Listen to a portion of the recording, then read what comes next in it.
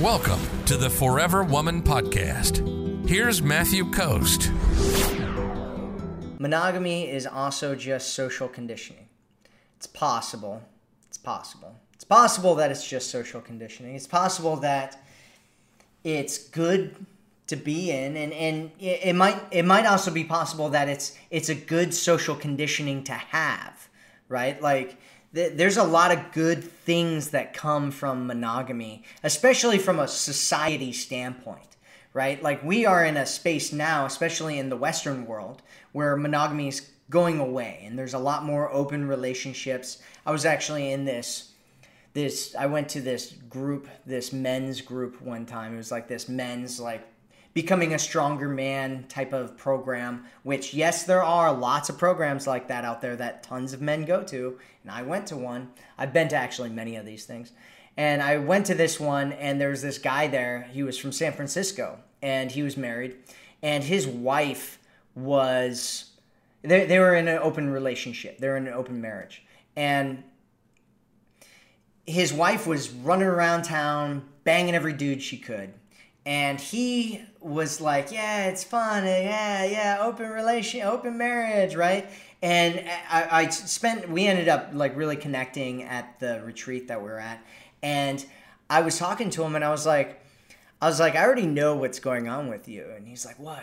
And I'm like, you're scared because you want something that you're afraid of wanting because you've been told that it's bad. And he's like, what do you mean? I'm like, you know exactly what I mean. And he was like, it took him a day. Like he had to go and sleep. And then the next day he came to me and he's like, yeah, you're right, Matt. You're right. I want a traditional relationship. I don't want to be in an open relationship. I don't want to see other people. I don't want to date other people. I just want to be with my wife, and I want her to just be with me. And I know that our community, that he was a part of this community in San Francisco where everybody was in open marriages, and they frowned upon monogamous relationships, and they talked smack about monogamous traditional relationships. Like these lower people are into these traditional relationships type of thing, right? And it's one of those things where I don't think there's anything wrong with it, and from a society standpoint, I think it can be really, really healthy. He ended up, just in case you were wondering, he ended up getting divorced to his wife, and because he went back home to her, and he was like, look, this is what I want. I just want to be with you, and I just want you to be with me. And she said, I'm not willing to do that. And so he ended up getting divorced to her, and and he's much happier for it, because now he's not living a lie anymore where he's being forced to live in an open situation when he wants something monogamous. And so, I think that maybe there's definitely a social conditioning aspect to our monogamy that we have. And I also think that there's a lot of societal benefits to it, because being in monogamous relationships makes it so that the playing field is a lot more even, and more people can get into real relationships that they actually want. I think it's healthier for a lot of women, because women end up having a father figure who's there to,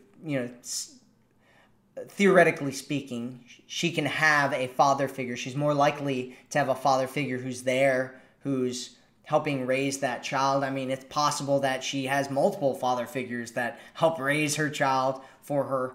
And I think that for men, it's really especially beneficial, because in the situation that we're in right now, what we have is a small, very, very small group of men that are having ridiculous amounts of sex with women right now. And these men are hooking up with tons and tons and tons of women because they're really good looking, and they're on Tinder, and they're swiping right, and every girl's swiping right on them. And so all these women are all competing for these guys, and so regular guys that used to back in the day have better luck with getting into a real relationship, a lot of them are completely celibate now.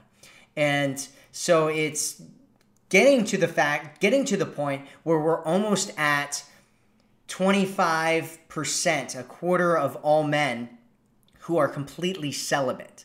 And so the stat was, I think it was like 23% of men haven't had sex in the last year.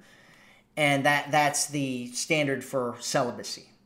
And so it's getting to that point, right? And so there's a lot of benefit to having kind of monogamous relationships from a society standpoint, because men are more likely to be emotionally healthy and happy, and women are more likely to have like real relationships with men. And and so I mean we'll see what ends up coming from the situation that we're in right now. I mean, who knows where this is going to go. I mean, it's only crazy time right now as far as dating's concerned in our world. But my suggestion is that you put yourself in the best situation that you can.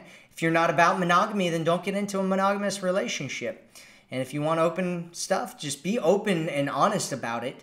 And that's totally okay. There's big communities out there that are poly communities that are all about people banging each other and whatever. And I have friends that are in some of those communities, and that's great and whatever, it's not a problem. Just make sure that you are being honest about everything. That's all that matters.